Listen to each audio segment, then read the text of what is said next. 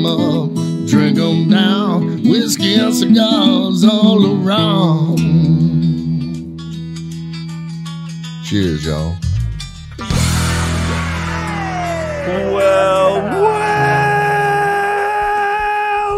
That sounds like a party, ladies and gentlemen. Welcome, ladies and gentlemen, to this fine radio program, podcast, and video extravaganza known internationally as the world-famous Smokin' and Toastin'. You have caught us on episode number 320. And...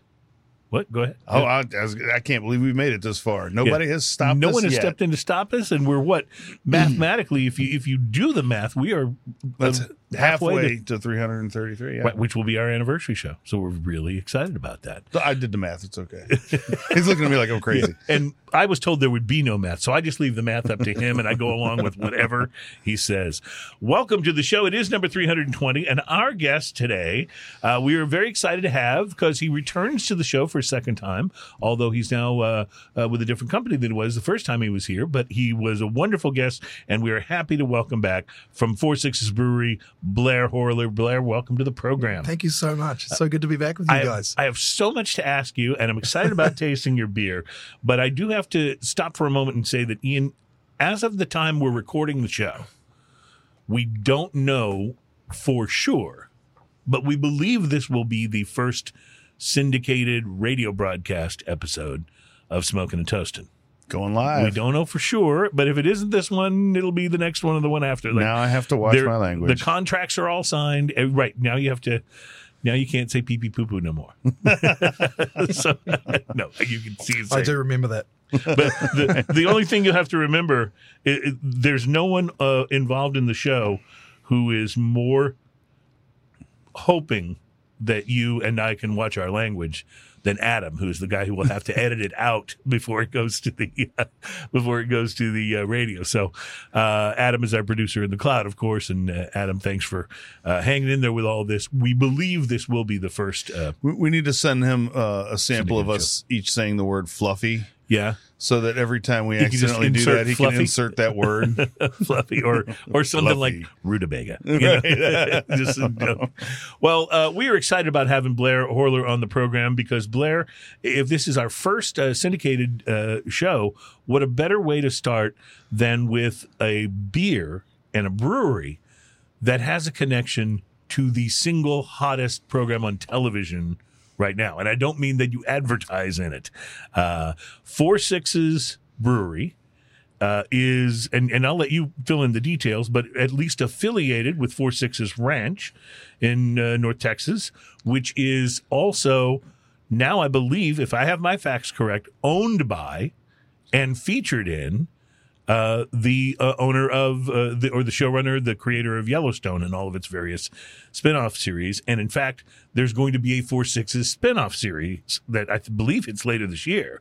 And all of this is done by Taylor Sheridan, who's the mastermind behind the whole Yellowstone universe. Only the hottest show on television in like 2 decades. So that's a big deal because there's so many options now when you sit down and think what you're going to view tonight, right? What am I going to watch? If I'm going to watch television, there's so many different options. So to be the size of a hit that Yellowstone has been in that environment is just, I mean, that's mind-boggling. So I'm going to let you connect the dots for us later about how much involvement there actually is between the brewery and he's done his homework. Yeah, I mean, and the show. Well, it's pretty easy to do the homework when you appreciate the show. And you know, Yellowstone is, I mean, I not really that big a fan of Westerns, but I can't miss an episode of Yellowstone. It's that good. Oh, I haven't watched a single one. Yeah, you're going to have to get on that train, buddy. That's. But there's not I know you don't watch a lot of television, so I'm not going to recommend musts to you very often. Yellowstone is a must. Well, with all the free time that Cruz says that you have, it's disturbing that you haven't started watching and it. do nothing. It's not even that totally. I don't let a lot of series get on my radar until they're done. Yeah. And then I'm like, okay, I'll watch it now. And that's actually a really smart way to do things because then you can binge the whole series and not have to worry about waiting for anything to come out. But anyway, it's Yellowstone is worth the price of admission, so to speak. So I would I would recommend it. So we'll find out how 4.6 fits into all of that. We were out live a couple of weeks ago, or on location, over at the Shady Acres. The Shady Acres Yeah. Saloon. Thank you. In the Heights in Houston. Blair just happened to be there, brought us over one of his beers from 4.6. That was awesome. And it was quite delicious. But it was really, really good to see you again. The last time you were here, which was very early in the show, I believe, you were working with Austin Eastsiders, and you introduced us to their wonderful products. And so now you've landed at this place, which, if I understand correctly, I don't know how new the brewery is, but I know your distribution has opened up, because we're seeing it. We've been seeing a it, yeah, lot yeah. of the places that we buy beer here in the greater Houston area. So we'll have plenty of questions to ask you about all of that, I promise. He was saying, we were talking before the show, and Blair said, "Oh, it's like 2 hours." He goes, "You want me on for 2 hours? What am I going to talk about?" I'm like, "Oh, don't you worry." Yeah, don't worry. Don't worry. We got this. You got beer. You got beer. We can talk for hours and hours. This Wait, is, your beer ran out? Oh, it's time to shut the show okay, down. thanks for being here, Blair. Have a great week. So no, we're really excited and already predisposed to like the brand because of the Yellowstone connection, but also because we've had some of it, and it's really quite good. So excited about all of that. It's been an interesting week, kind of a crazy week for me. Ian, what about you? Did you have a chance to sit down and smoke something interesting? I had my normal stop by Casa de Monte Cristo, hanging out with Tony and the guys over there. Tony being one of the guys in the lounge that's always there. And always has a lot to say. Tony's always around. Yeah, he's a lot of fun. Anyway, I was in there chatting with him while I was doing this. We were talking about music and Santana albums and all kinds of stuff. That was really nice. So I walked in today and I picked up, and I think this has been out for a while. I don't know a whole lot about it because I didn't have time to look it up in between our conversation and everything else. Mm-hmm. But this is the H. Upmann 1844 Anejo. Oh, dude. It's a Robusto 5x50 Ecuadorian Habano wrapper, Pennsylvania broadleaf binder, and filler from Honduras, Nicaragua, and Dominican Republic. Mm-hmm. The appearance on this espresso brown wrapper, golden brown band on it, very classic H. Upmann band. You know, mm-hmm. they're a very classy looking band, and they just kind of do the same theme in different colors and different things on it to let you know what cigar it is. It's nice looking, leathery feel, veiny wrapper. Oily a little bit, firm overall, felt like a very well constructed cigar. The pre-light sniff on this, I got gentle tobacco notes, some savory spices, and some barnyard notes right off the nose. The pre-light draw, I used a punch. I had a medium draw on this, earth and leather and sweet chocolate coming through on the pre-light draw. Just like to say, I love when tobacco is, what did you say? Gentle. Yes, I love when tobacco is gentle. Tobacco. Yeah, I like that. Very descriptive, sir. With the adjectives. Anything else that's gentle that you know? Anything else that may be gentle out there? No, not on this. No. Not on this. Dave's been curiosity. Just the tobacco. The first third of this, the initial light in the cigar, I've got a lot of earth and toast, so a little spicy and peppery leather and chocolate all on the initial light. The first third of this, toast and leather up front, followed by earth, savory spices, and pepper. A kiss of sweetness and nuttiness in the background, and a slightly sweet coffee aftertaste going on. Very pleasant overall. The retrohale is peppery and savory. Solid ash, good burn. The second third of this, I got kind of this meaty bouillon kind of flavor going on with the toast, leather, and earth, all taking turns while sweeter notes of chocolate, coffee, and nuts round out the palate. The retrohale was sweet and spicy. Solid ash, good burn. The last third of this, flavors remain consistent with the addition of a little bit of like a fresh baked bread to it. This is kind of like a one pot kind of meal. Mm-hmm. Yeah, thing going on here. I like it. It's really nice. It's a great cigar. Retrohale is peppery and savory. Solid ash, good burn. This cigar cost me $7.95. Solid $5 from H. Upmann. Nice. Get exactly what you're paying for there. Good cigar. Definitely be picking up some more of those in the future. Love it. I smoked a shorter one this week as well. Yours was a Robusto, right? Yeah, it was 5x50. I chose to smoke the EP Carrillo Allegiance Sidekick. Nice. And the Allegiance line is the latest to be added to EP Carrillo's offerings, which already include the spectacular La Historia and Pledge lines. So after producing two champions, where do you go next? Ernesto Perez Carrillo picked up the phone and called Gilberto Oliva to talk to him about teaming up on the next big EPC release. And the result is the Allegiance, which comes in 4 sizes that are named after people who've got your back, or words you use for people who've got your back. There's the Sidekick, which is the Robusto that I had, the Wingman, the Confidant, and the Chaperone. I smoked the Sidekick, which, as I mentioned, is the smallest size. It's a 5x50 cigar, and it's beautifully presented. Nice green-colored banding, which you can see here, a green ribbon at the foot. I took that green ribbon off and checked the pre-light, which offered a light floral note and just a hint of hay. Once I used my punch and checked the cold draw, I got a bit more, a nice big earthiness, and a little touch of pepper. I lit the cigar and took the first puffs, which offered up what I might call a Nicaraguan pepper bump. Not big enough to be a blast, but bigger than a breeze, or whatever that word was we were using last week. So here's the deal. Waft? I just pulled up, while you were talking about this, I reviewed the Wingman. Okay. And it says on the initial light, Nicaraguan pepper breeze. Oh, okay. So very similar. Yeah. Yeah. Well, this one, I called it a bump, but it's bigger than a breeze maybe, or whatever we're calling it, but definitely not a blast. I'm sure Blair is looking a little confused here. So a lot of times with Nicaraguan cigars, you get this peppery blast when you first light it. Just not big pepper. Yeah, big pepper. So we call it the Nicaraguan pepper blast. There's a song about it somewhere, but in the future. So it's become kind of a joke, the Nicaraguan pepper blast. This one did not have that. It had the pepper breeze. Yeah, or the pepper bump, as you might say. By the way, Allegiance lines all use, or they rather use all Nicaraguan tobacco for the binder and filler, and then they wrap it in a very impressive looking Ecuadorian Sumatra wrapper. The Sidekick settled down very quickly. I could tell right away that I was going to love this cigar. You ever get that, Ian, when you've just lit up and you kind of does its initial light thing, and then it settles down, and you take those next couple of puffs, you go, I'm going to love this cigar. And that was what happened to me. Big, bold flavor notes of earth, tangy fruit, and black pepper jumped right out and said hello to my palate. There was also a hint of creaminess, too, which might have just been my imagination because I was enjoying the flavor blend so much. By the second third, the pepper became more dominant, but the earth note and an emerging hint of coffee played very well beneath it. And in the final third, I was able to identify and add cinnamon to that flavor profile. That sense of creaminess, whether real or imagined, stayed with me throughout the whole thing. Construction wasn't great, but it was reasonable. So let me explain what I mean. I really don't mind having to touch up a cigar once or twice during a smoke, if, and only if, I don't have to tend it the whole time, and most importantly, if there's not a harshness penalty that you have to pay from having to hit it with the flame again. On the Allegiance Sidekick, there was no penalty.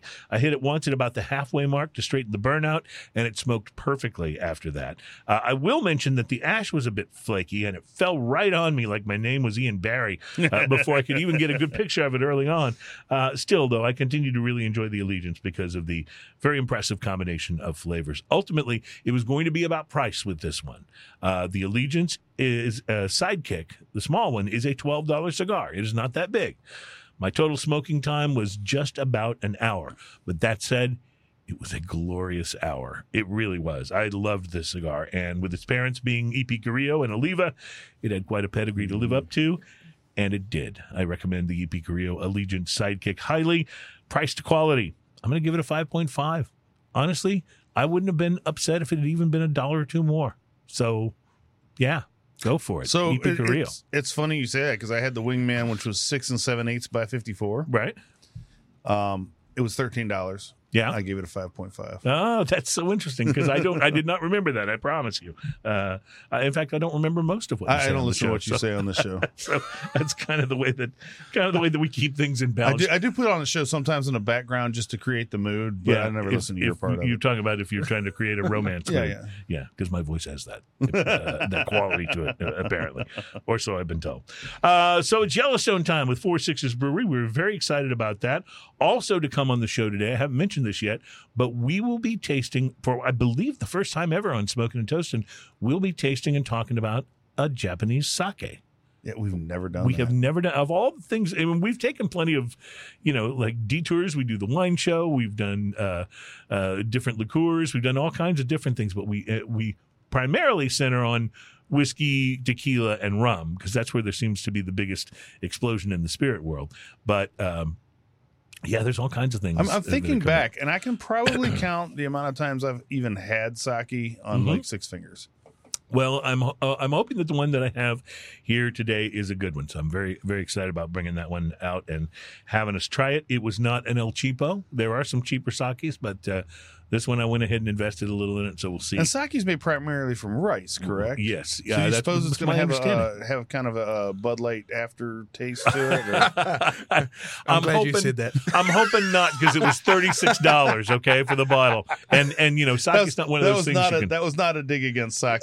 No, that was a dig against macro brew in general. It's Kanbara's Bride of the Fox Japanese sake, and I'm guessing it will not have a Bud Light aftertaste. But if it does, we'll be honest and tell you that, in fact, it does. We'll also be trying, of course, beers from the 4 Sixes Brewery with our special guest, Blair Horler. And we want to very quickly say thank you to last week's special guest, Abby Heim with Pink Boots, and Jill Root from St. Arnold Brewing. They were so much fun. Blast, It was really a fun show. So you got big shoes to fill this week, Blair. Hope you don't mind. You bet.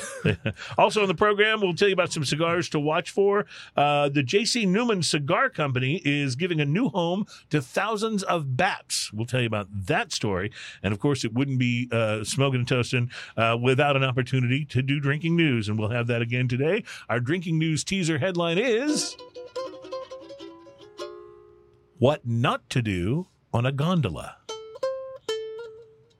You've been on a gondola, right? I have been on a gondola. Yeah. That's just a great word. Gondola. I'm excited to be able to say that word on Drinking News. Of course, I've been on a gondola in San Antonio. Yeah, and in Las Vegas. Okay, those are 2 good places to ride a gondola. Yeah. Never in Italy, but yeah, right, exactly.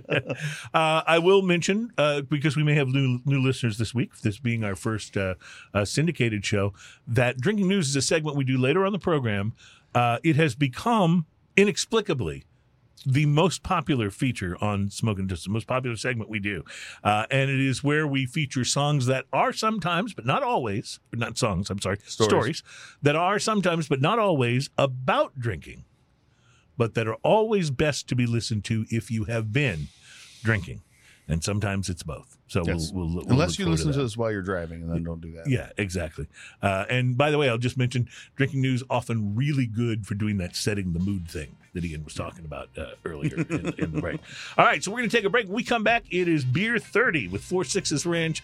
We're going to get inside the first bit of tasting and find out what's been going on with Blair Horler, one of our favorite guests of all time. So we'll be right back. And help me understand. Welcome back into Smoking and Toasting. Our program is all about craft beer, fine spirits, and hand-rolled cigars. It's show number 320.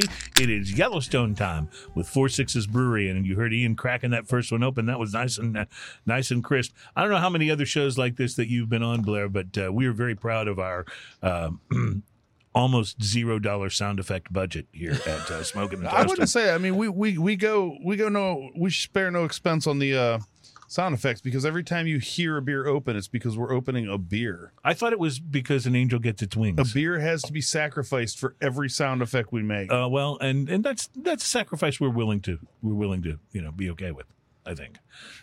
Still coming on today's show, by the way, we told you we'd have info about some cigars for you to watch for, and we're also gonna, if we have time, we'll get into this 12 expensive whiskeys that are worth the splurge. So we'll see if you agree or if you've even had a chance to. 12 expensive whiskeys that the writers of this article say are worth the money, are worth the splurge. Because that's one of the things we always like to talk about here is like, it's not necessarily about being cheap, but it's like, if we're going to spend that money, is it worth it? Are we really getting our money's worth if we buy, one of the ultra super premium brands and shell out a lot of money for it? And in a lot of cases, yes, but maybe not every case. Some of them may just be overpriced. That's why we do price to quality. That's exactly right. Instead of just a straight up review with points. All right. So Blair Horler with 4 Sixes Brewery. I'm going to ask you to tell us about how you got involved with 4-6s. But first, tell us about this beer that Ian has just poured. This is the lager, is that right? No, it's our Pilsner, yeah. Oh, it's the Pilsner, okay. So it is of the three that we have, it's definitely the lighter version or the lighter style. It's made with SARS hops it's more of a Czech Republic style Pilsner. We're leaning Oh, in you're on right. I certainly get that on the first taste. It's not as much like that American Pilsner taste as it is that more German or Czech sort of taste, very malt forward. Yeah, and we think it's almost your Gulf weather, easy drinking Pilsner, wonderfully balanced, very crisp and refreshing, as I'm sure you are getting that right now. I love the beautiful funky hops right up at the front of this. And I say funky in the best, like funky like George Clinton, you know what I mean? Like funky in the best really possible good way. funky, yeah. And because it's not your normal round, almost chocolatey tasting kind of hops that you get. It's got a bit of a different flavor, different profile to it, but it's very good. It's very German tasting. It really is, yeah. And that's what we were going for. Something that obviously we spoke a little about your sake and the beer maybe that you associated closely. It references rice, and the Pilsner. I think over the years has become almost a bland kind of category, and it's seemingly making a resurgence. It has been, definitely. I love it. It's a little harder to make a lighter beer with good flavor, though. I think, right? It is, and and isn't the process for a Pilsner a lot more complicated involved, and time consuming than for an ale, right? Exactly. So we're thrilled with how it's. In fact, all of these we're really proud of the beer that we have, and as I said, the Pilsner is certainly got a wonderful taste and certainly breathes a bit more life into that category. It just makes me wish that back when I first started drinking beer, that beers like this had been around instead of the options being, Bud Light and Miller Lite, and because this is just so much more enjoyable, has so much more flavor. The hops that you talked about up front, I think it's a little bit malt forward. It definitely has that crispness that a German or a Belgian Pilsner would have. It's definitely in that family, but it's so light and drinkable. It also finishes with a slight sweetness and that hop bitter kind of crossing paths with each other right at the end of the palate. It's really interesting and leaves just a lingering sweetness, which I think is really, really pleasant. I would really agree on the lingering sweetness. Yeah, for sure. So, Blair, while Ian refills mine, let me ask you, how did you come to be involved with 4-6s? How did this come about? Yeah, honestly, got really lucky, Cruz. I was referred by a colleague in Dallas because 4-6s needed somebody for on premise and in particular national accounts, and I had done that in the past in my past lives, in the industry, and interviewed for the role and managed to convince them to hire some idiot from New Zealand. And, I was going to say, it's so.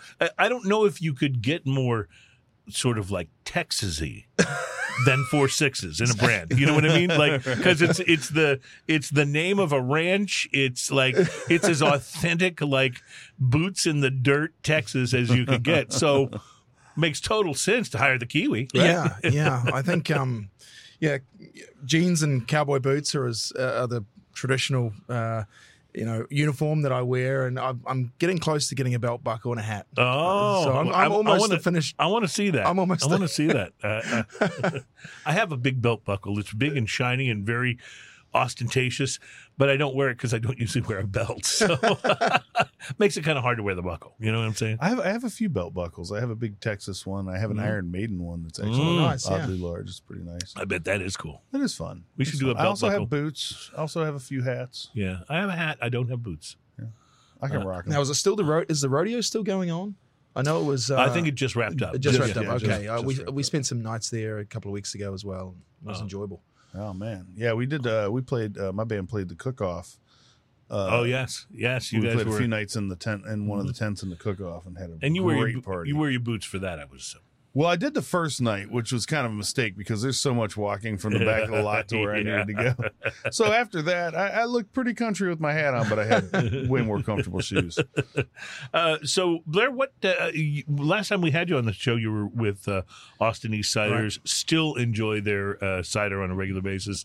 What did you do? Did you go directly from one to the other? Were you with anyone else in between? No, I finished up at East Ciders and actually had an opportunity to start a bar and restaurant in Vegas with a business partner of mine, and he's a chef, and so he kind of took care of the restaurant side, and I helped out with the bar side. Since then, we sold it about 6 or 8 months ago. What was the name of the? It was called Sip and Savor Kitchen. Sip and Savor Kitchen. Yeah, nobody really know. It was off the strip. Still. But that's where all the finds are in Vegas. So it's off the strip. We thought it was a little gem, and he's a wonderful chef, and it was kind of a New Zealand, Australian, English kind of expat themed with fish and chips and pies and meat pies, that is, and that kind of stuff, and of course good beer, and we tried to find some beer that had New Zealand hops, which is becoming almost a category in its own these days. Yes, it is. That's right. By the way, just a little Vegas tidbit. The very best Thai restaurant in the world is in Las Vegas. It's in a rundown strip center. It's nowhere close to the actual Las Vegas Strip, and it's called Lotus of Siam. If you can get a table there, and you're going to Vegas, it is absolutely worth getting in a cab and riding through the somewhat seedy neighborhood that it finds itself in. That is some of the best food I've ever eaten in my life. Love that. Lotus of Siam. So check that out, and check out you guys' place as well, or your former place. Yeah, right? the former. It's now done. So, but I agree with you. Off the strip, there's so many good restaurants, and people don't really get to experience it. But absolutely, we enjoyed doing it, and it was certainly a learning experience. And for me, having sold it from sold beer for so long, or cider or whatever, it was nice to be on the other side of the fence and hearing the pitch from other sales reps and evaluating for myself. Kind of let you step up your game, I bet, right? Yeah, a little bit. It was enjoyable to listen to their pitch and see what guys that had it and people that were perhaps stretching to be in sales. But love it. It was good fun. It was good fun. So now you're with 4 Sixes. First of all, am I exaggerating about there being a connection between the brewery and the ranch? Is it a kind of an in name only thing? No, it's honestly, you hit it almost on the head with the nail on the head with what you were saying before about obviously the ties with Taylor Sheridan and Yellowstone and then of course the 4 Sixes Ranch. We're all under the same umbrella almost. Of course, we're a different entity to the ranch. We do a lot of things with them, collaborations and such, with social media and things like that, and even sweepstakes that we've had going and coming. But really, we operate, on our own and answer to our own people, and it's been a blast. It hasn't been easy. It's been 9 months since we launched. Yeah, and but it's been doing pretty good for 9 months. Though. Yeah, We're we're never satisfied. We're like you guys. Yeah. We're never satisfied. We're always trying to raise our game. Yeah, well, nice. Now my wife will kill me if I don't ask. Have you had a chance to meet Rip? No, I haven't. I've only seen him from. Actually, no, it was a friend of mine that saw him from a distance. I haven't even seen him. Okay, but I do get asked that question a lot, and we do have replicas of a lot of the characters. Rip, and one night I can tell you that Rip was stolen one night from one of the. I am not. He was returned, but I'm not sure if we really wanted him back because he spent the night away. Yeah, I am not surprised. Don't know where he's been. Yeah, that's exactly right. But kind of funny. We were grateful to get him back, but no, we do use a lot of the characters for some of the occasions that sounds like it could be a drinking news story, doesn't it? That sounds like it could totally be a Where is Rip? Story. Stolen Rip. Yeah. So as a brewery, how long has 4 Sixes existed? 9 months? Yeah, about 9 months, yeah. And Crazy. So you guys have already got a nice core line together. We do. There was a lot that went into it prior to launch, obviously. I thought it was difficult launching a beer brand, and that's kind of a common phrase around the company is how difficult it is to launch. But then when you do launch, it's not easy. And, a lot of mistakes we've made, and that's just goes with it. But we feel like we're getting a grip on it, and we're getting better and better every day. And certainly we've got a lot of people who have a lot of high aspirations. And, ultimately it comes down to quality of the beer. And, right. It's really all about what's in the cans. Yeah. And the data that we've seen and got on a short term as we've been alive has been really encouraging. So where is the brewery actually located? So we contract brew right now. Okay. We've got several contractors that do it for us. One out of Fort Worth coming soon is Raw Brewing. Oh yeah, You may- those guys are great. Yeah. Beer. So we're very good. We're very big in the stockyards. That has almost become our home away from home. Is the Fort Worth Stockyard? Yeah. Taylor has a little bit of property there, and he's going to be building a brew pub there as well. Okay, I was going to ask, where will the brew pub go? And Yeah, so and that that's makes going to sense. be yeah. So that's, I mean, there's a lot of things in the works that are really exciting, and we're going to be fully national within a month, which is insane. Well, at least you don't have to worry about. At least you don't have to worry about him, running out of money. He's only like the creator of like the 6 or 7, top shows out there these days. I mean, so there's Yellowstone, and then there's been a number of spinoffs. There's been I'm going to get the years wrong. 1883. And then 1943? 23. Okay, I get the years wrong. Both of which were spectacular. 1943 is with Harrison Ford and Helen Mirren. It's like an amazing show. And then there's the 4 Sixes spinoff that's coming later this year about the goings-on at the 4 Sixes Ranch. And then as if that wasn't enough, he's like also doing one of my like favorite shows of the last couple of years, which is Tulsa King, with Sylvester Stallone, which is brilliant. And then he does, and I haven't watched Mayor of Kingstown yet, but that's Taylor Sheridan as well. I've heard it's great. So not like he's going to run out of money anytime soon, because it feels like everything he is touching in the television world is just turning into gold. Yeah, absolutely. So I'm guessing he can open up brew pubs all over the place, and he probably will. Yeah, supremely successful guy, obviously, and not to mention a Hall of Fame cowboy as well. So he stars in the show, and right. So what a lot of people don't know is that he, even though he like was the showrunner of the show and the writer of the show and creator of it and all that, he is actually in Yellowstone in a number of episodes. So did he take just some easy cameo? No, he's like the horse riding expert that comes out and shows all the cowboys on the ranch and stuff there how to really ride like for competition riding and stuff. And he's doing this crazy stuff where he stops the horse on a dime. It's amazing. Like, he's clearly very talented as a horseman. No question. Yeah. He owns a ranch just outside of Fort Worth called the Bosque Ranch, and you may even see it on the show. You'll see BR or Bosque Ranch Productions. And I went out there. I was fortunate one day to have a look. Actually, my mother was visiting from New Zealand, and she'd never seen anything like it. But there was a horse show going on, and the amount of people for a start,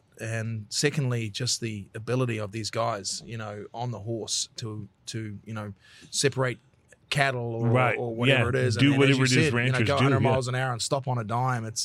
It's really quite impressive. Yeah, it really is. And all the shows are impressive. But you know what else is impressive is this beer. This is actually quite good. This is not one of those things where it's just got a famous name attached to it. This is actually the real deal. And that's what I was hoping the first time I had a 4 Sixes beer. You don't have to put catchphrases on there like "it's easy to drink." Yeah, right. None of that's needed. We're thrilled with how, as I said, and it was a big fuel kind of moment for us was, yes, the beer is actually really good. And we know we're somewhat of a celebrity beer, if you will, because we got the show and the notoriety that comes with that. 100%, but it's not Conor McGregor. I mean, there's good stuff in here. You know what I'm saying? Yeah, well, I've noticed you finished it now. So yeah, well, there's more where that came from. Don't worry. I probably should have offered you some. No, it's okay. I've had it before. We're the kind of show that believes in being very thorough with our research when possible. So there's plenty more. So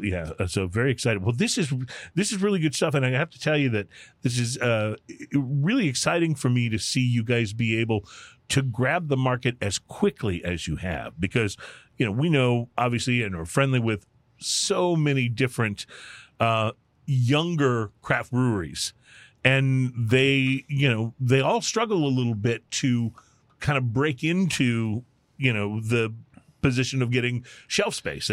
Particularly, I mean, a great place like Specs was going to add whatever they think their customers are going to be interested in, but that doesn't mean you might get the premier spots. The grocery stores, on the other hand, they only want to know, is it going to sell? Right. Is it going to sell? They're not necessarily interested in variety for variety's sake. They need to move. They've got only so much space. They need to move stuff. So to see you guys become available in HEBs and places like that, that's amazing.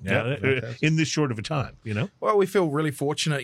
People have embraced the brand, as you said, really, really quickly. Not only because of the show, but again because of the liquid. And right. We feel we're always going to get that initial response because there are so many followers of the show.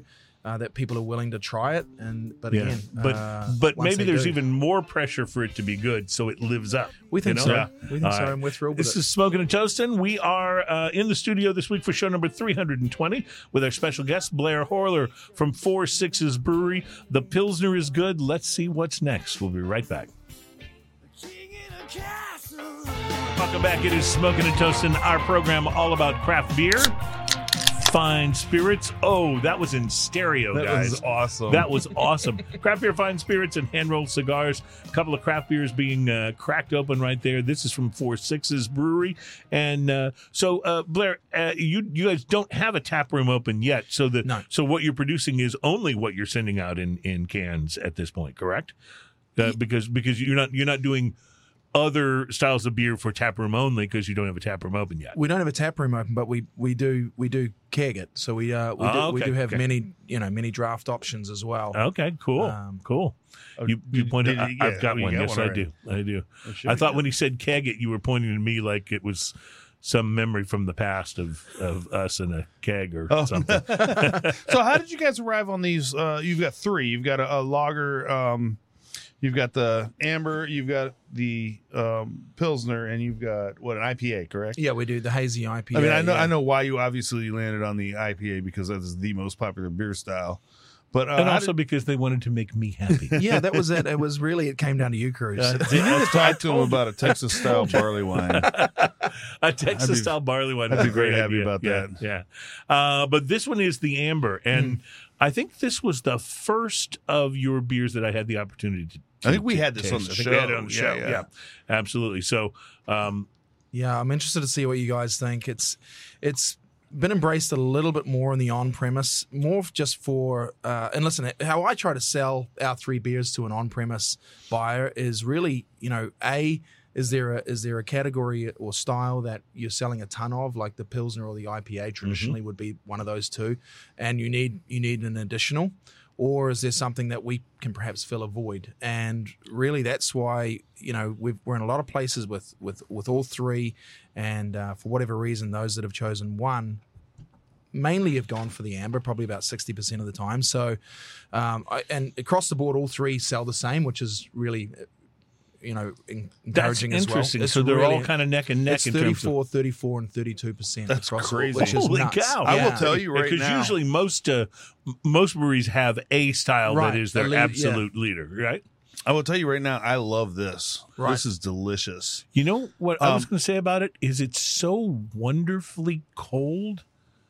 I love how cold Houston this ice. beer is, and still. Because you are more of a room temperature guy than I am. I like my beer as cold as I can possibly get it. Don't get me but wrong. I also like when the flavor cuts through when it's cold. I and like that's cold. What this does. I like cold beer, but I think that a good beer will stand up even when it gets a bit warm. Right. I will agree with and that. a bad beer will not. I will agree with that, and I will also that's say just all there is From to your it. lips to God's ears. But for sure. none of that. Have you ever had a warm Miller Genuine Draft? Oh my goodness! Oh my gosh! It's the worst thing. It's horrific. It's horrific. Like, have you ever had a warm, a warm Coors? Diet Coke or like a Diet Dr. Pepper? It's horrible warm. It's Diet Dr. Pepper, ice cold, is the elixir of the gods. Warm, it is like, no, but you're right. A better beer will stand up better when it's not ice cold. That said, I love my beer cold. I do the whole thing. I have my little beer fridge where I set the temperature colder than what we do in the regular fridge. Not quite freezing, but about as cold as I can get without freezing. Really? And then I pour it into a frozen glass. I have a whole side of the freezer in the main refrigerator where I have beer glasses, pint glasses, frozen, and I love my beer as cold as possible. I always Now, have. I don't know if you know, you've seen the pint glass koozies that people make, Mhm, right? mhm. And that, you put it in that frozen glass with a pint glass koozie, you've got the trifecta going on. Yeah, that's a pretty good idea. I need to maybe invest in some of those. Here's a good idea for you guys. Instead of doing the can koozie, do the pint glass koozie. Right. Okay. Well, keep that in mind. Yeah. This is a delicious beer. It really is. Now, I don't remember what we said about it when we tried it before, so I have no idea if I'm being consistent or not. But the way this is hitting me today, it's cold, it's flavor forward, it's a wonderful amber. I like it a lot. It has kind of a brightness to the flavor that almost reminds me a little bit like edging towards kind of a red ale kind of profile. So no wonder you like it. That totally explains it then. All right, we have to take a break. We will be right back. Still to come, drinking news. We'll also talk about 12 expensive whiskeys that are worth the splurge, and we have more to try, including sake and more beer from 4 Sixes. We'll be right back at Smoking a Toast. Welcome back, my friends. It's Smoking a Toast, and our program is all about craft beer, fine spirits, and hand-rolled cigars. I love those things. Yes. Show number 320 today, Yellowstone time with 4 Sixes Brewery, but we're also going to do a little a thing that I don't think I've ever done before on this show, which is do a sake tasting. So we have a Japanese sake we'll be getting to here on this segment that is called... It's from Kanbara, and it's called Bride of the Fox. I don't know what any of that means. I don't know. In fact, I honestly don't know that much about sake. I don't know whether it's, whether these kind of names are commonplace. Underneath Bride it of the says Fox. Jumani Jinjo. Yeah, which I Or think Ginjo. I think that means some kind of a board game, and Robin Williams was in the movie, but I'm not sure. It could be something else. It could totally be. Maybe it was The Rock. I don't know. Shogun? Yeah, maybe. I don't know.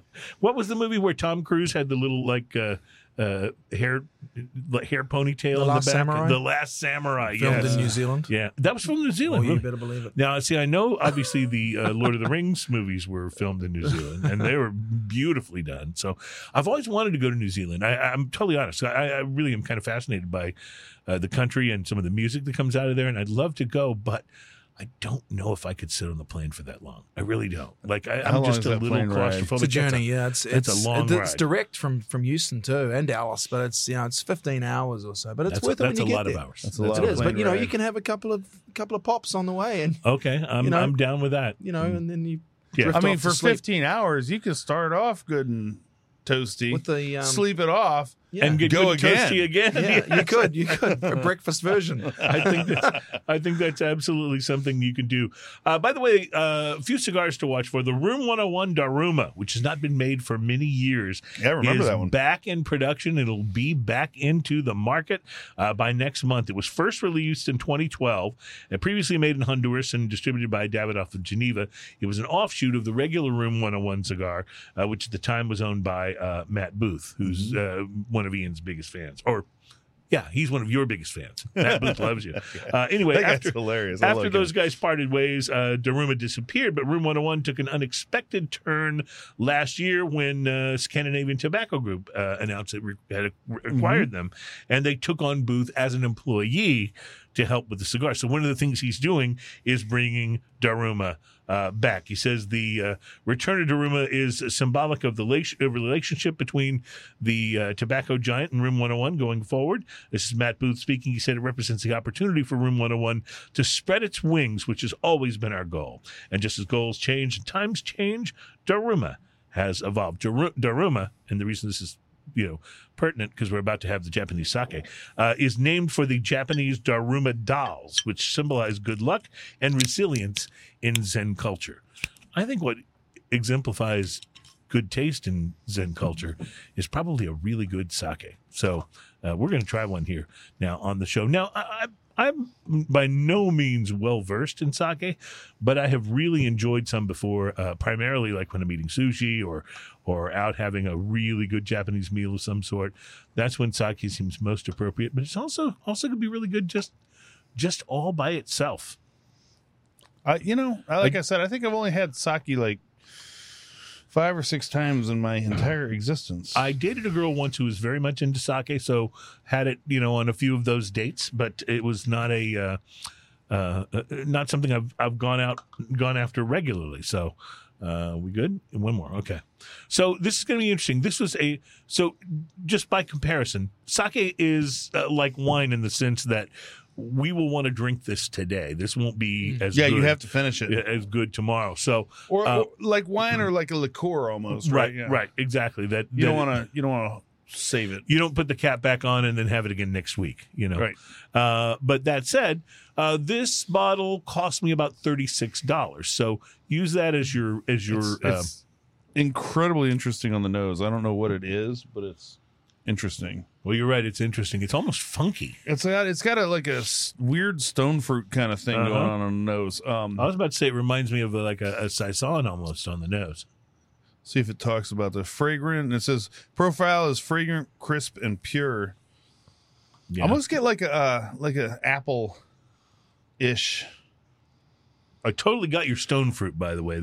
Once you said it, that immediately checked that box for my brain. But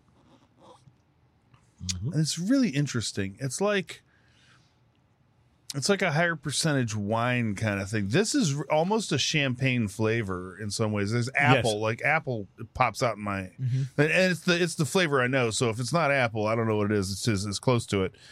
So it says Kanbara, Bride of the Fox, sake, and then it says grade, Junmai Jinjo. I don't know what that means, and if I'm slaughtering it, somebody forgive me on that. Profile is fragrant, crisp, and pure. That's a lot of nothing to say right there. I gotta tell you, like, what are some ambiguous words that we can put together? Well, you could always do what they do at Michelob Ultra, and what did they say? It's only good if you enjoy it. What was that stupid slogan? I'm going to find out right now. It says prefecture. I don't know what prefecture is, but Niigata. It's only worth it if you enjoy it. That's the slogan. And then right? the rice. That's it. Yeah, the rice that they use is the Goyakuman Gankoyu. Yeah, that's the rice I thought Goyakuman Gankoyu, yes. I'm glad we got you here to confirm that, Blair. I appreciate Thanks. that. Yeah, you were about to say that. My Japanese heritage, I'm sure, is shining through. Yeah. Served slightly chilled. So it's gluten-free product and produced and bottled by Japan. And some people drink sake hot, by the way. Yes. It's a very respected practice. Hot sake. I'm more into cold drinks than I am into hot drinks, just in general. So I would go with the slightly chilled. So there's a chart on the back of this that has a sake bottle, and it has the thing that says, okay, if this sake bottle is all sake made, then this Jumani Jinjo is of the top 2.6% of sake made. So this is the higher quality, apparently. Are you supposed to drink it like a wine, or I mean, the only times I've really seen it is when you shoot it. Yeah, right? I don't know. I think you drink it like a wine, I don't especially know if we're doing it wrong or not, but it's well. Here, you have been for a long time. Oh, I just bumped it into the microphone and poured it, so maybe that was the right way to do it. Thank you. That's both of you. Maybe now. that was the right way to do it. I don't know. I was You're the going to only say one left there. I know. I must be coming. So it's interesting. Sipping wise, it's got such an interesting profile. It's like a watered wine, but with more alcohol. Do you like it? What is the percentage? I think in the right setting, I could. Mm-hmm. I'm not sure that I'm with something that I would reach for right now. Maybe, I don't know.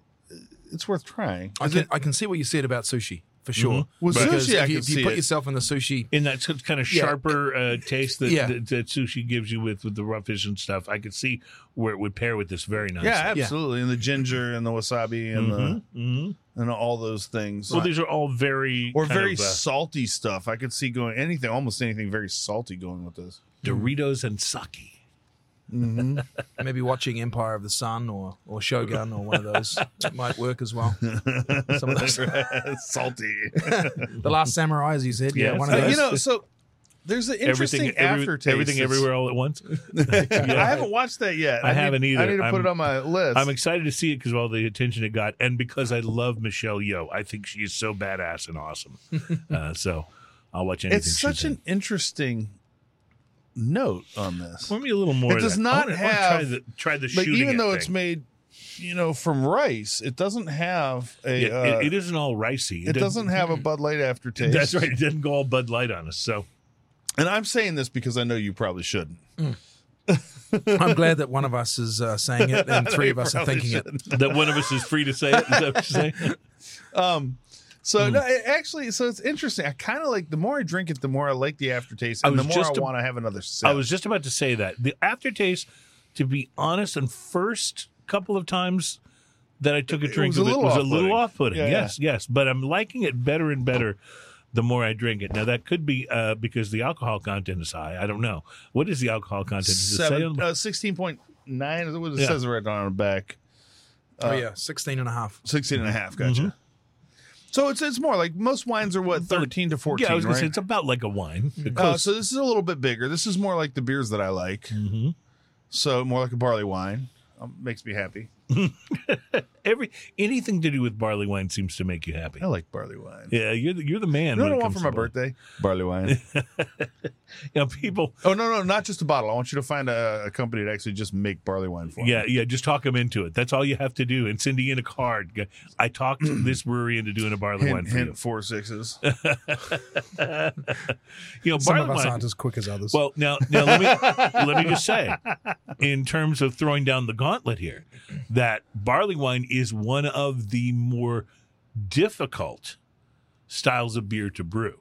So all I'm saying is, if your 4-6's master brewer wants to show off his skills right. in a way that, really brings huge credibility to the beer, to people who may be wondering, is this just a publicity thing because of 4-6? That'd be a great way to do it. Right. Yeah, that'd be a great way to whoa, have you tasted their barley wine?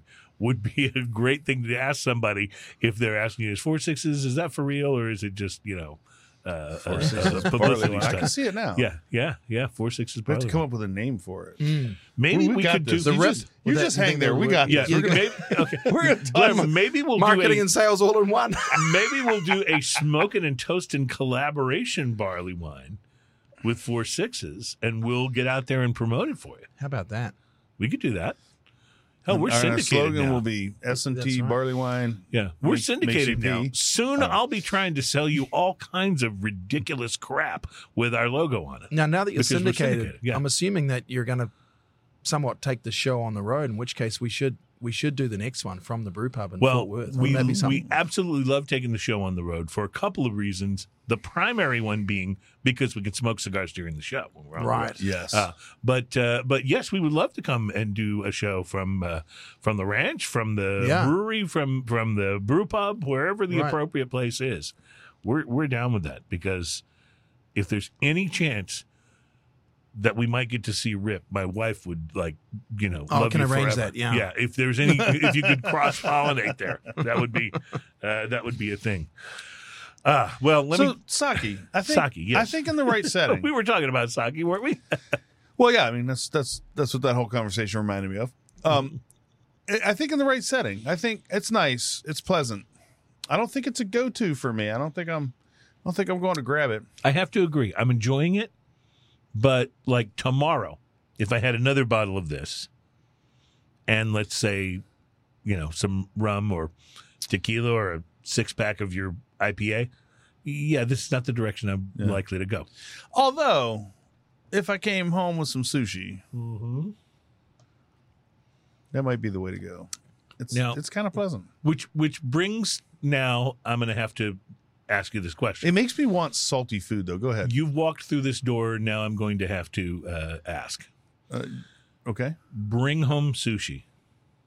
Where's the best place? HEB. Dude, you were so right. 100%. You were so right. I've tried it from all kinds of places, including, and yes, I'm willing to admit this, gas stations. EGAD. Yeah.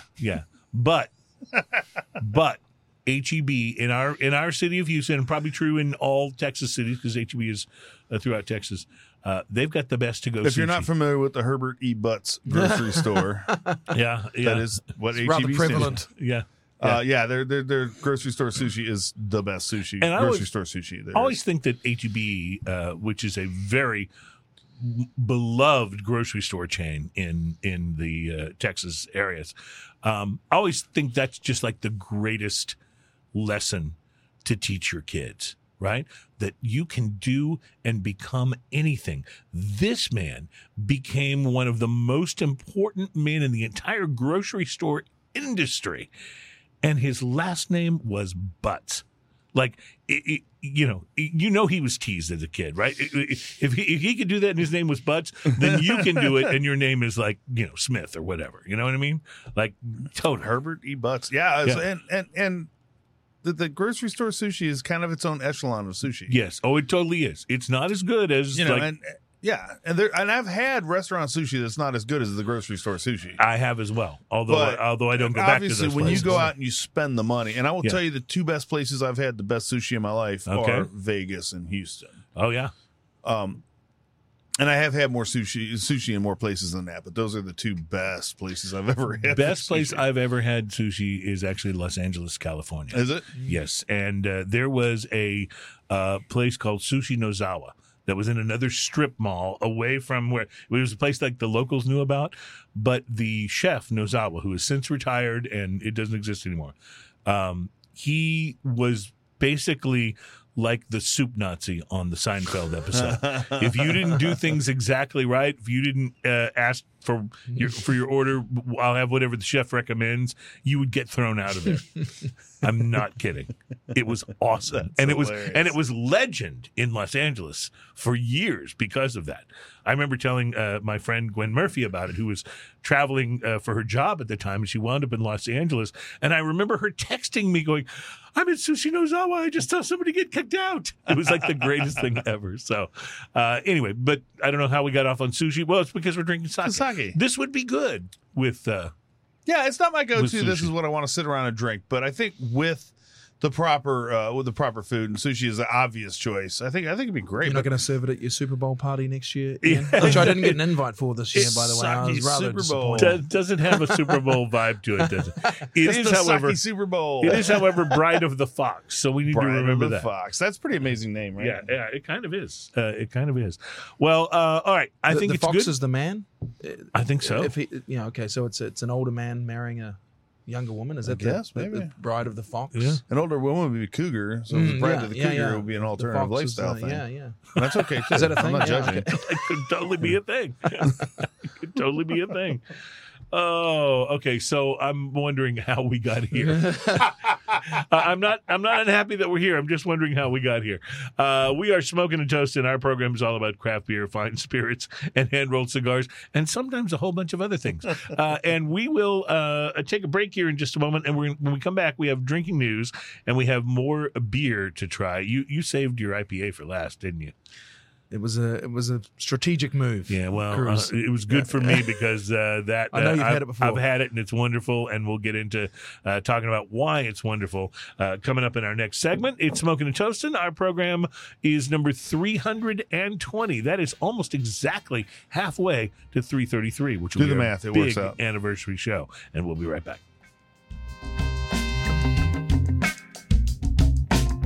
I know how to love, Back. and I know who I Welcome back to Smoking and Toasting, our program number 320 today. We've done 319 of these, and then today is number 320. That is a lot of beers, my friend. Man, that is. And you know what? I'm still not entirely sick of you. It's only because I show up with beer, Well, there's that. and we invite guests on who show up with beer. I mean, dude, I love that. Are that's we as going to do good the as it gets. simul crack again? You do the simulcrack. We're We're gonna let Cruz count us off. we'll pour this, and then we have to do drinking news. So let's get the simulcrack ready. 3, 2, 1. Crack. That was good. I honestly think I heard one in one ear and one in the other. I don't know if it was That's full two stereo beers like right that. there. I love that. So now we're going to be tasting your IPA, which I can already tell you I'm a big fan of. So I'm excited about this. Yes, excited about this. And so you guys have 3 beers in your line right now. And I'm sure, obviously, you're going to be adding things. Any hints you can give us about what you might choose to add? You know, we thought about that for a while, and we yeah, it's been received, Ian. Message received. No. But no, I mean, honestly, we think there's a lot of runway here in these 3 initially. Yeah. We want to make sure we establish some sort of at least base or platform. Well, I think particularly it's as we smart. go Instead national. of just having the one, you have 3, but you don't wind up in a situation where you're trying to get shelf space for like 6 different SKUs, right? Exactly. Yeah. Yeah, that makes a lot of sense. Well, as we begin to taste this, Ian, I'm going to ask you to pick up the ukulele because it's time for the most popular segment on this program. And I'm excited to think we may have a lot of drinking news like first timers today from the syndication of the show. It's time, ladies and gentlemen, for a little something we like to call drinking news. Drinking news. Now it's time for drinking news. Drinking news. Now it's time for drinking news. A Florida man with one arm said he had a gator for a pet. When asked about his absent arm, he said, I had to take the gator to the vet. Drinking news. Now it's time for drinking news. Cheers, y'all. And that totally worked, by the way. That was awesome. That was awesome. All right. Drinking News, remember, is our segment of the show where we bring you a story that is sometimes about drinking, but even when it's not, it's always a story that is best enjoyed if you've been drinking. And in today's Drinking News, we're going to focus on education. Specifically, we'd like to pass on some guidance that you might find helpful should you find yourself in an interesting drinking-fueled predicament. Ladies and gentlemen, let me welcome you to another special edition of Drinking News, What Not to Do. Our educational story begins, The more you know. as so many of them do, with the story of a Florida man whose recent behavior at Walt Disney World's Epcot Center provides us with some guidance that we can offer. What not to do object lesson number 1 is to not get absolutely S-faced, which is the way we have to say it now that we're syndicated on radio. Not to get absolutely S-faced. Is S-face stand for sad? Kind of, sort of. Okay. Not to get absolutely S-faced when you're taking in the wondrous sights, sounds, and attractions of Disney World. While it may have the one plus of making the whirling teacup ride actually a little bit interesting, you're very likely to wind up giving all the other passengers on the ride a full view of the $20 hamburger you had for lunch while it's on its way back up out of your stomach and onto the floor of the teacup. But I digress. So, 30-year-old Chase Holderby of Florida's Merritt Island not only violated lesson number 1, he also breezed right past what not to do lesson number 18. When you're already being observed by park security, try to keep from chugging 2 full beers in less than 30 seconds. Holderby not only did this, he then did something that, while not one of our object lessons per se. Already watching this guy? Yeah. So they're already on. They already got him on the radar. If it's already on the radar, they've already been alerted to his presence. He has no idea this is happening. So observing he's him, yeah. already exhibiting some erratic behaviors. And he not only did this, but he then did something that, while it's not one of our object lessons per se, we don't actually recommend because it's annoying as all hell. According to police reports, and anytime there are police reports involved, you know this went further, right? According to police reports, he proceeded to offer handshakes and high fives to everyone in line at one of the stands in Epcot. Friendly enough, but not necessarily recommended. I mean, he could just be a bro. What not to do lesson Because I've number seen that happen. Yeah, well, what not to do lesson number 33 is another one that Holderby violated, which is not to swear loudly at Disney World because of the extremely high chance that the audience within earshot is likely to be about 74% young kids. According to the report, Holderby didn't just offer friendly high fives and handshakes. He was also stumbling, being excessively loud, swearing, and appearing unsteady on his feet, the sheriff's report said. By now, park visitors were already starting to complain about his behavior. A Disney food and beverage manager photographed Holderby and alerted all food and beverage locations not to serve this man any more alcohol. So, if They're sending your face around. if they've got a photo of your face hanging up in their booth saying "Do not serve," you probably crossed the line somewhere. What not to do lesson number 56, and it's a big one, is when your friends around you are trying to calm you down and suggest you drink some water, and maybe even that it's time to go, do not ignore them. Holderby's buddies did just that. They tried to get him to head toward the park exit, but in typical Florida fashion, The man didn't get very far. He argued with them loudly enough that deputies who'd arrived on the scene by now warned him to stop making disturbances. Now, lesson number 58 is also very important. When the police are willing to give you a warning, take it. Wow. After all that, they're Yeah. like, look, buddy, it's a warning. Just- Holy cow. Just take the deal and live to fight another day. That's all I'm saying. By the time his friends got him past the Morocco Pavilion, Holderly was confronted by a Disney security manager who ordered him to leave the theme park. Holderby then violated what not to do lesson number 70 and stuck his finger in the Disney employee's chest and started causing a scene, swearing and yelling that he hadn't done anything wrong, according to the sheriff's report. I can't stress this enough. The finger in the chest is almost certainly a tipping point a no-no. in any confrontation. Yeah. Once you've made it physical. Yeah. Which brings us to what not to do lesson number 91. There's something about having too much to drink that makes Florida man, and for that matter, men from a number of other states, think that it might be helpful to resolve the situation if only you would remove your shirt. Yes. That's- Well, I That's why you assume- see it on cops, right? Look, I assume They're when always you're shirtless. I have to assume that when you're in Florida, that removing your shirt allows the sweat to flow freely, makes you more slippery, everything slides a little bit better. Perhaps that's true. It greases the wheels, so to speak. As Did a I last- just say that? Well, that's what Holderby did. As a last-ditch attempt to obtain control or of the maybe when the cops are trying to grab me, I can slip through a little perhaps. easier.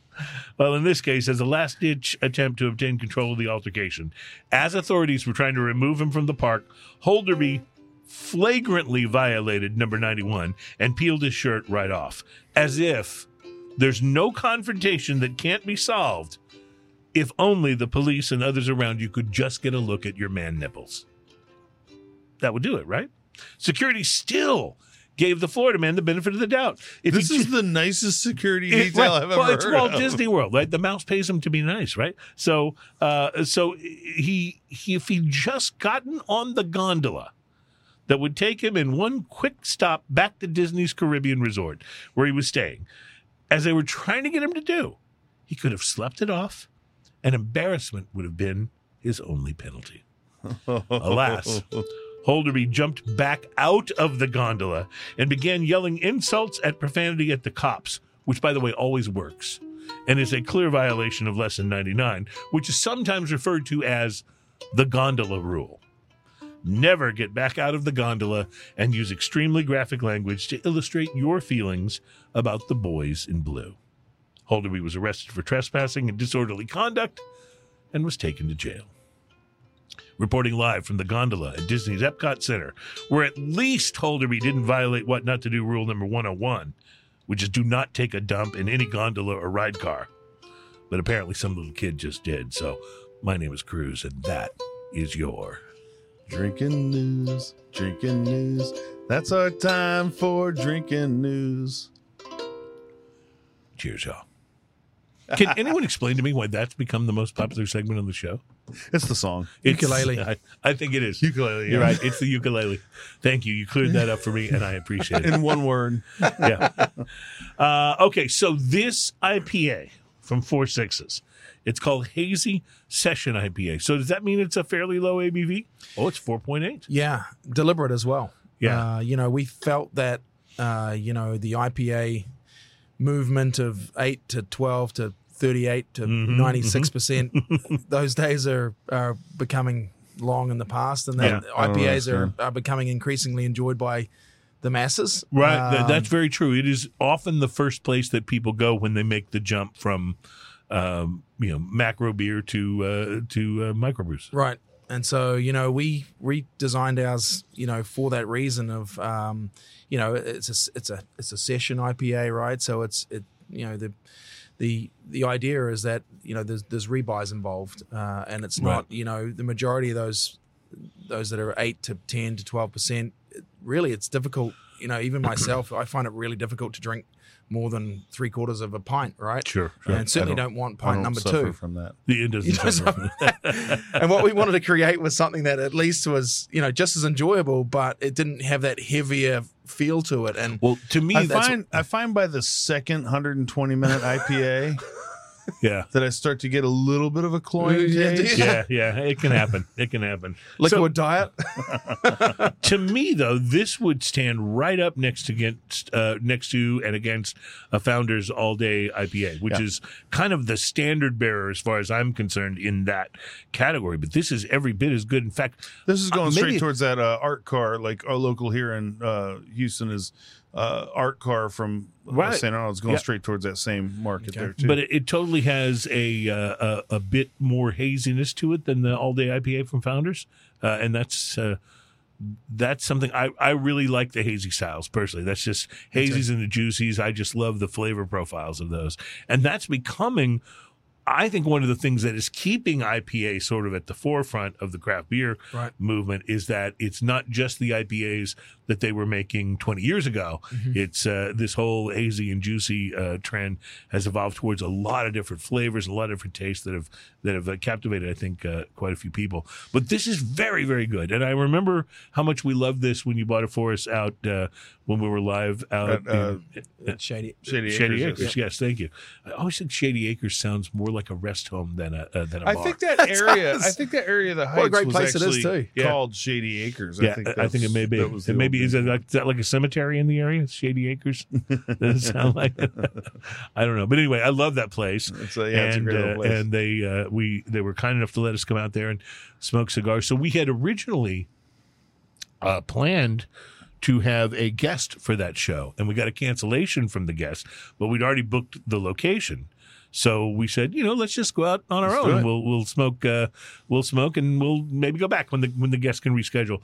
And as it turned out, we ran into Blair there, who was working with 4 6s. So that was a good timely thing perfect. because we loved being able to make sure that we got you back on the show. And by the way, you're also invited to our big anniversary show, which is the 333rd show. I'll be here. Where we'll be. So I can bring some refreshments if required. We invite everybody to. You don't have to, but we invite everybody to bring their best and show it off. And we kind of traded around the table because we've invited everyone who's ever been a guest on Smoking and Toasted. Now, obviously, not everyone will be able to make it. Also, But I'm Wiki guessing Brian we'll have a lot of people. and OnStark are invited 100%. They are, absolutely, because they're probably the biggest fans of the show, like, of all time. Love it. So, yeah. So And Josh. Either of them would be, or all three of them would be invited. That would be working for me.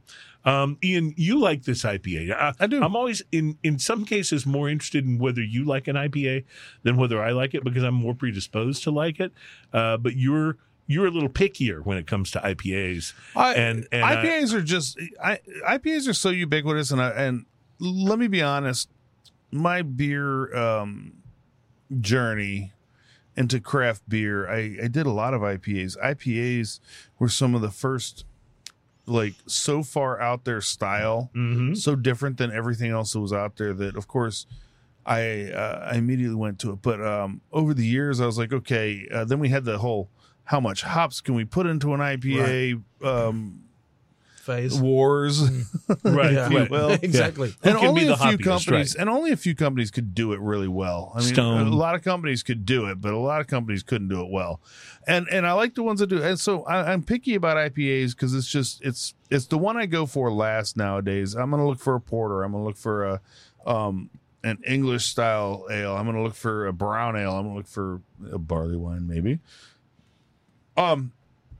But IPAs are one of the last things I look for, and every once in a while I am in a mood for it. This is a great IPA. There's nothing wrong with this. This is balanced. It's good. It leaves your palate a little bitter, but in a good way, making you want another sip. Like that kind of thing. It's fantastic. I mentioned Stone Brewery because they were one of the ones that always did such a great job with these bigger IPAs of making them. Stone, of course, was recently sold. And so they're now under a corporate banner, and I'm very curious about how it will impact the quality of their beer going forward. It may not impact it at all. One can only hope. But I'll just say, this very week, I tried a new beer from Karbach, one of the breweries right here in our Houston area that had been sold to AB back when AB did the big acquisition. And I tried their Clutch City. It was kind of a Houston Rockets themed because now they've got AB money to go after all these different big style partnerships, right? So I tried it. I was really excited about it. And you know what? It was fine. It wasn't great. It was just okay. Yeah. And that's kind of what Such is the story. corporate beer has kind of come to symbolize to me. It's like they bought these amazing, I mean, for God's sake, they bought Wicked Weed when they went through all of this. That is a brewery that was known for being weird and crazy and out there. But here's the deal. They don't always do it immediately. Right. Like they let Carbuck come up with interesting stuff for a little while. Yeah. They've just been phasing it out ever since. And that's happening with everybody, you know? Well, this is why we're really happy that Taylor Sheridan has money. Because he won't need to sell 4-6's brewery to one of the big brew companies and water down your hazy session IPA. That's great. So, all right, we'll be back to wrap things up. This is Smoking and Toasting, our show number 320. Our guest, Blair Horler from 4-6's, The Ranch, and the Brewery and the Beer, and we'll be right back. The king in a castle. Welcome back. It's Smoking and Toasting. We love this beer so much that we're asking for refills during the break.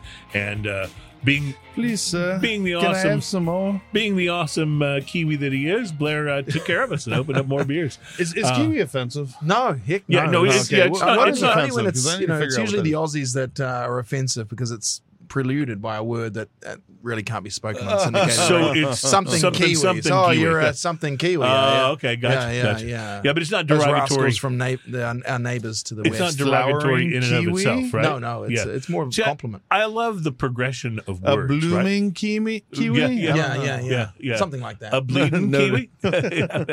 I love the progression of words, though. How words become the correct thing to say about a particular group of people, and then over time, people who are hateful toward that group will use that word in a derogatory way, and eventually the word becomes like Derogatory no good. then, Like yeah. for example, so let's use this word, retarded, right? So there was a time when it was not derogatory to describe someone who has what we would now say like special learning needs. disability. Learning or special disability, need, right. You would call them retarded. Retarded simply meant that their growth or their development had been in the classic sense of the word retarded, right? So I teach music. yeah. I tell kids that there's a retard at the end of the piece. Well, there you go. Yeah. And they look all at me laugh. I'm like, no, it means to slow down. right. Exactly. Wow. And the technical definition of that word is like slowing down your growth or development, whether mentally or physically. And so that's how the word was used. There was nothing about it that was derogatory. But over time, people used it in a derogatory way, right? They would say somebody was retarded. Oh, you're retarded, or what a retard. And then it became unacceptable to use that word to describe someone who has a learning disability. Then you would call them, impaired. So, well, isn't that just as bad at the root definition, right? But this is how things work. Things are okay until they're used for long enough in a derogatory way that they then become synonymous with the derogatory, and we have to move on to another word. What I'm saying is, all you haters, stop using up all our words. That's what I'm trying to say. I think it's a long time before Kiwi is going to be derogatory. Okay, good. There's definitely a sense of pride to be called a Kiwi. Good. Yeah, no, I hope so. I love it. The beer is really good. All three of the beers are really good. I'm absolutely in love with your hazy session IPA. I'm totally about the amber. The hazy's nice. The amber is This is the going to bomb. be a regular in my beer fridge. So, And that's a common consensus, by the way, is, when we, and before we launched, we of course got expert opinions, if you will, across distributors in Texas. I don't remember getting that email. Yeah, no. And we would always ask across the room what. Well, my dad told me when I was a kid growing up, he said, never worry about being an expert. He says, because an X is a has-been and a spurt is a squirt under pressure. So... so there you go. I'm sorry. I interrupted you, Blair. You were doing a fine job.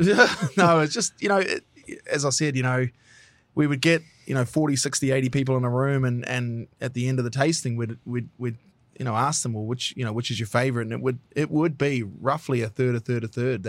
That's so cool. And you mentioned that your sales are kind of the same way, right? Which was it's really bizarre and something we're thrilled about. And honestly, I'm not a big IPA guy. Yeah, and but you do like your. I think that of the things that we have, that's my favorite. And that's so cool. And that's what I love about it. And it's funny, whenever I've pitched to some people who have said, no, I like your Pilsner and I like your Amber, but stop, I'm not an IPA guy. I've always said, I wasn't either. Please, please try it. Yeah. And they've really reacted in a positive way. So. And I'll give you the other side of the coin, which is I am an IPA guy, and I like a lot of the kinds of IPAs that Ian would say not for him. I really like, but this as an IPA guy, I can tell you, I'm really nuts about too. So you get it from kind of both sides of that coin. Good, which is a pretty good thing for sure. So anything you can tell us about what happens next in Yellowstone? I know you can't. I just had to ask. Yeah, I've got a couple of spoilers, but I probably shouldn't put them on. We're just excited about the 4 Sixes show that's coming eventually. Of course, there's rumors out there of who's going to be the lead for that. Yeah. And he's a Texan, as you know, went to UT, and that's him. Eminem, is it? Is that? Yeah, that's right. Eminem's. Love me some McConaughey though. So, all right. We don't really get too much, ahead of everybody else in terms of what's coming down the pipeline. We just get told that it's coming, and of course you can see in Yellowstone this season that it's slowly starting to go back to Texas, and perhaps that's where they're going to send Rip and others. Of course, we're all hoping that because of the monstrous star that Rip and Beth and those guys have become, and of course to be filmed at 4 Sixes is incredible. But we're just thrilled to be a part of it, and know that our beers are going to be on the show and I was enjoyed by many. And Ian and I are just happy that you brought beer, so it all worked out really well. Brett Horler with 4 Sixes, thank you so much for being here. We enjoy pleasure. hanging out with you and drinking beer with you. And Ian, it's been good to see you, my friend. I hope you are doing well, and I offer you and everyone else a goodbye toast. Have a great week, my friends. We'll see you next time. Cheers, and y'all. Cheers, y'all. Thank you.